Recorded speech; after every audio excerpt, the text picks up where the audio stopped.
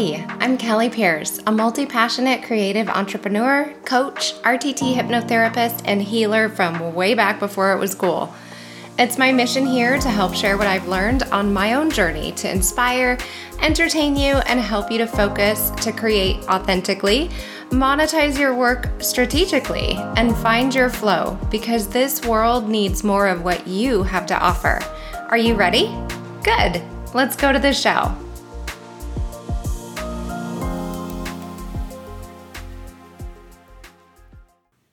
Hey, welcome back to another episode of Liberate Your Soul.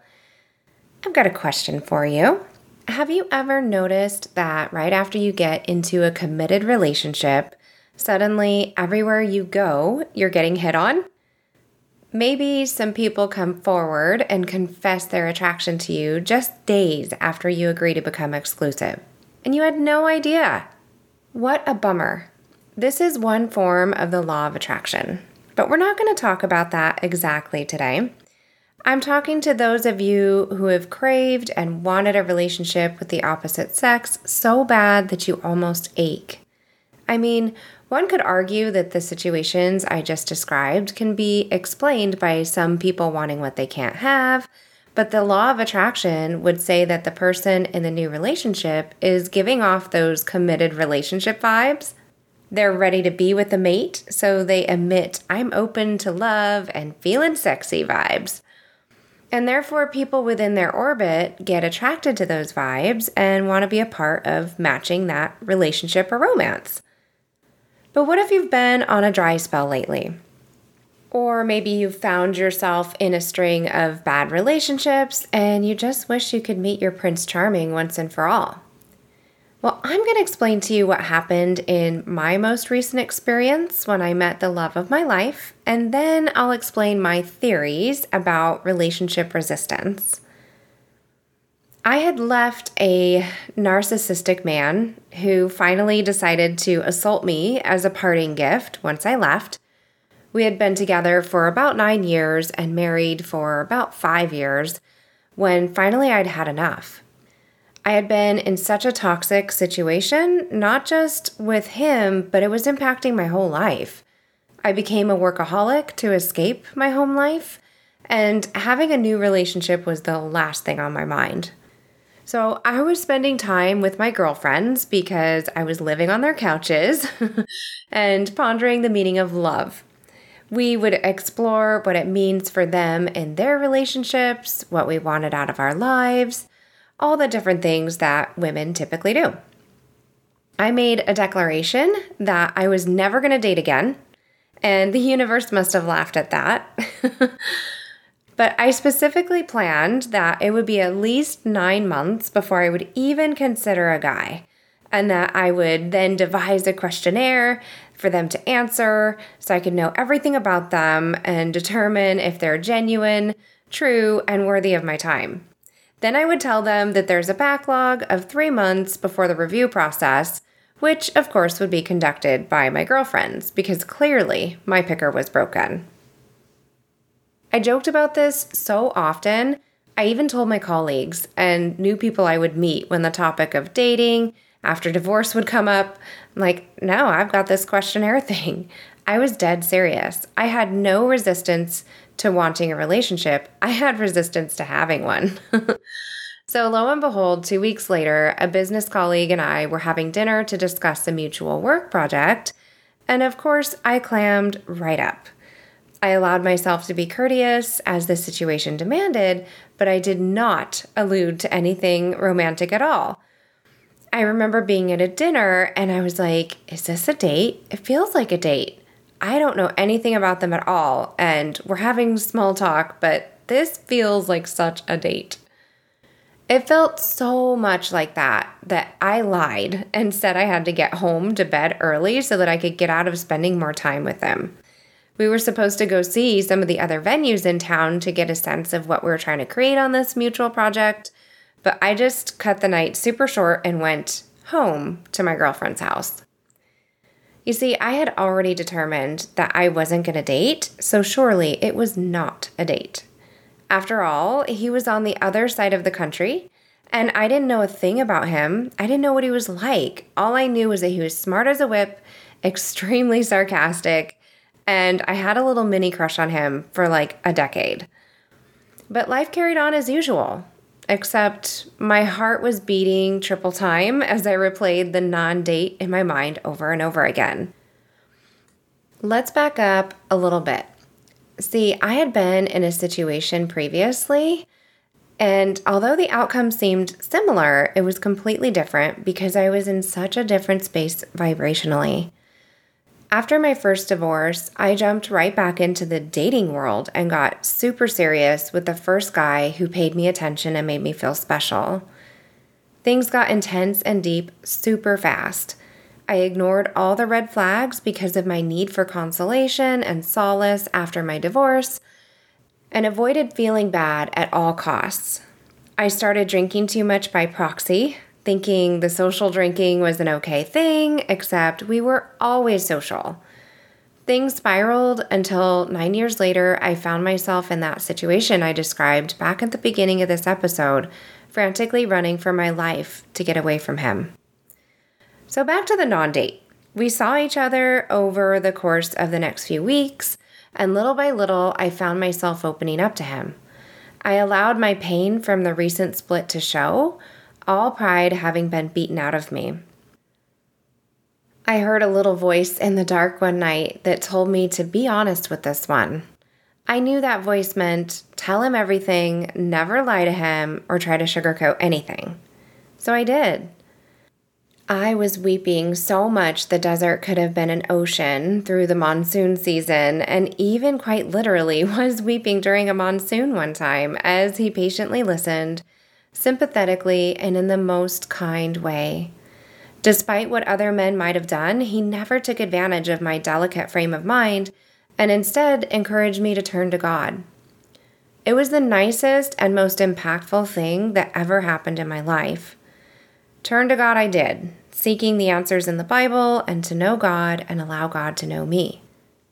As time passed, eventually he confessed to me that he too had been struggling with emotions since his separation and divorce. We spent more and more time together and became close friends.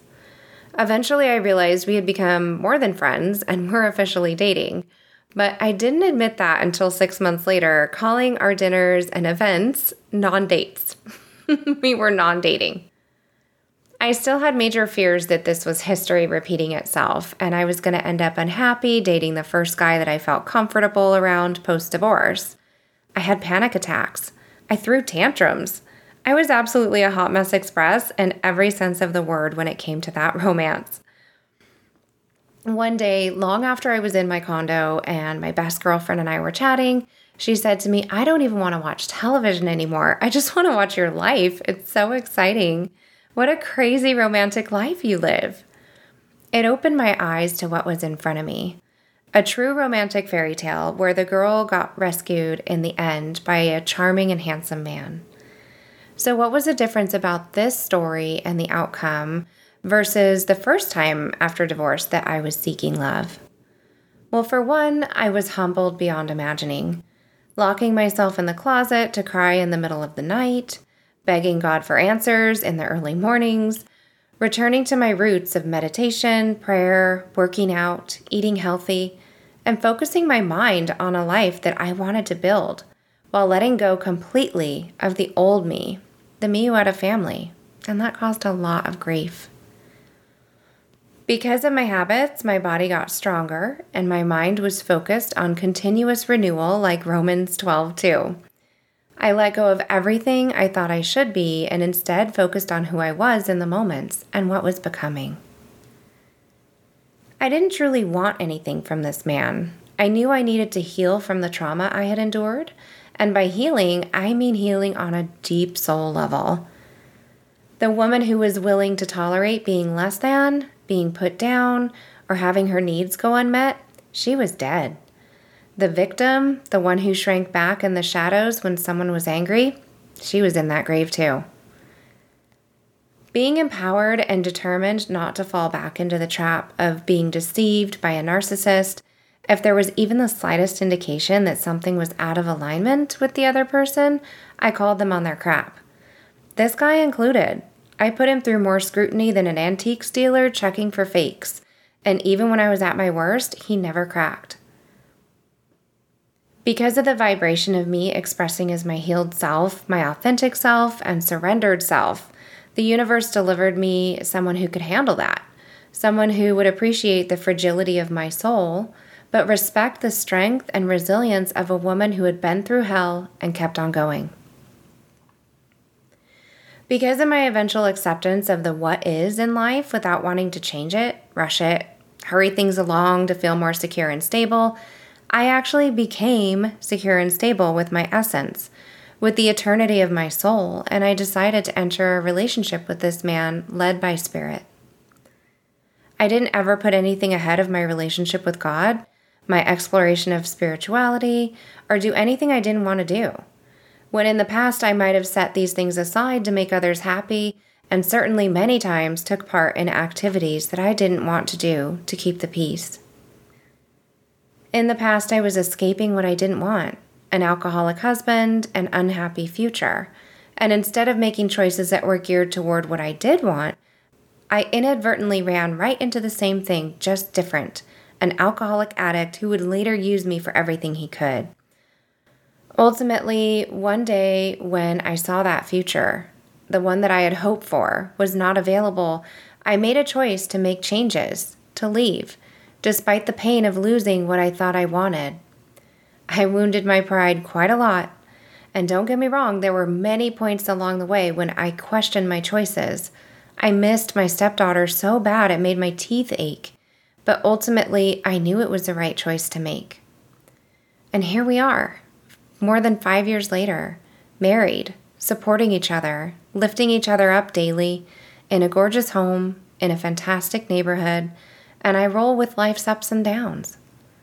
We joke now about the days of non-dating and do all the normal things that couples do, but I feel cherished, appreciated, and loved even when he tells me I'm complicated. I know he's dedicated to me and loves a challenge. So what can you do if you feel like you've tried everything to get a good man or a good woman? Well, like I mentioned, sometimes you have to be willing to give up the version of you that existed in previous relationships in order to become the person in the healthy relationship that you want. For instance, dropping any and all sorts of rules or thoughts you might have to get someone to like you. When Spirit told me to be honest with this man, I obeyed. Even the things that I thought were shameful or embarrassing, I shared. Even when I was scared, upset, frustrated with my perception of how he behaved, I told him.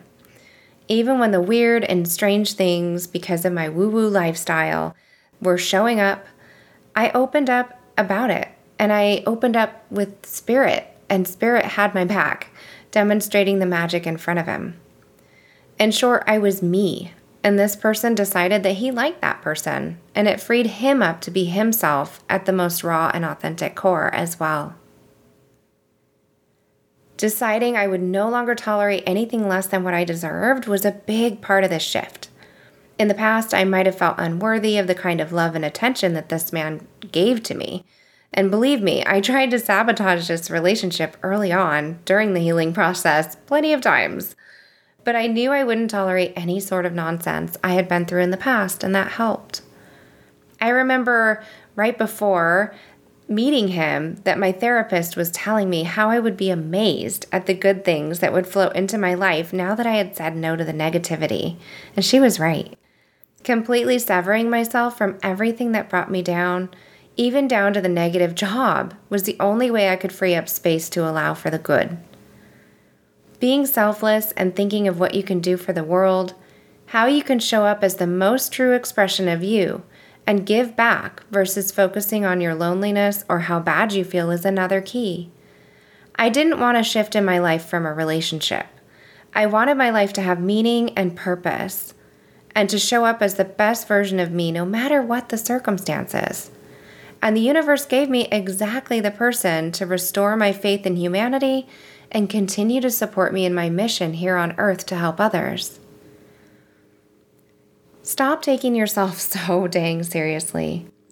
I see dozens of miserable people walking around trying to do everything right, suppressing negative emotions, and just thinking of how awful everything is in the world. Don't get me wrong, there's a lot of atrocities happening on a global scale right now, but that doesn't mean that you're forbidden from a little laughter and fun, dancing in the living room with your pets, or being silly with your friends. I mean it.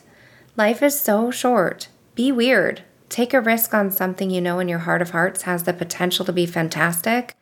Let yourself laugh and play, and allow spirit to move through your everyday actions. Changing your entire life can seem like it's impossible.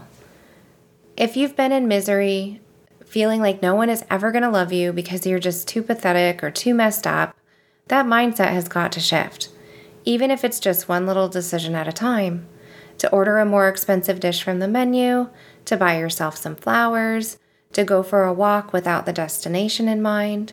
These tiny signals to yourself show that you value who you are, and your pleasure and delight in the options of the universe can signal that you're ready for more goodness. If you feel like you've been struggling to create the life that you want, to attract the partner of your dreams, or if you feel like if you read another self-help book, you might just scream, perhaps accumulation of knowledge isn't what you need. You might need some support in implementing it and seeing your blind spots. Right now, I have several open spots for some healing intensives, 6 weeks of intense focus in a one-to-one environment where we examine what you believe, work together to shift out old karma, past trauma and pain events, and create a happier version of you. These mini coaching packages are available right now for a steal at $777. If you could use a life makeover and you know you need to go deep into the roots of who you are in order to manifest the life you know you're meant to live, then you're going to want to get in on this while it lasts. Even if you just want to go back to falling in love with your current partner, feeling fulfillment, and confirm that you're on the right path in life, that you're meant to be on, this can absolutely help you get steady and clear and focused and feel amazingly happy with your purposeful life. Head on over to www.quantumhighways.com, or you can send me an email at info@quantumhighways.com. I'll put a link down in the show notes to both of those so you can get in touch with me. Well, I am so honored that you listened to my wild and crazy love story, and I hope it inspires you too. Remember to be kind to yourself, honor the process, and keep being amazingly you. Your love match will show up at exactly the right time, in exactly the right way. I just know it. Enjoy your week, and we'll talk again soon.